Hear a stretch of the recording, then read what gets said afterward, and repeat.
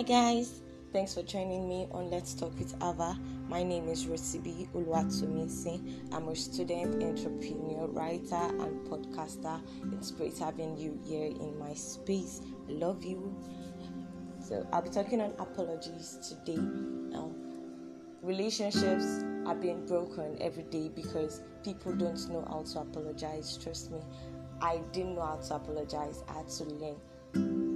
It could be that you shouted at somebody at work, at home, saying the simple word sorry, better still, I am sorry, takes away a lot of pain.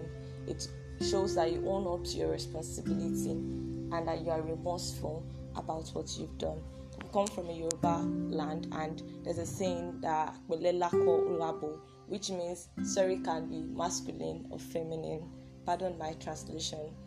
Now, what the saying literally means is that you can say sorry in a way that would actually pass your message across to a person, and you can also say sorry in a way that would show the person that you're actually not remorseful about what you've said or what you did. Now, we hurt people through our actions, whether intentionally or unintentionally, and the best way to express remorse is by apologizing. While I understand that apologizing can be hard, trust me, it can be really hard, because that means you have to put down everything you are and just say sorry, especially if you're apologizing to someone you feel you are better than, or someone you are in a higher position than, which is why we complain that our Nigerian parents don't know how to say sorry. But then we are also exhibiting that trait by not apologizing to people that we feel we are lower than. Apologies doesn't really take anything out of you. Maybe your pride might be hurt a little, your ego, but then it doesn't really take anything, just mends a relationship.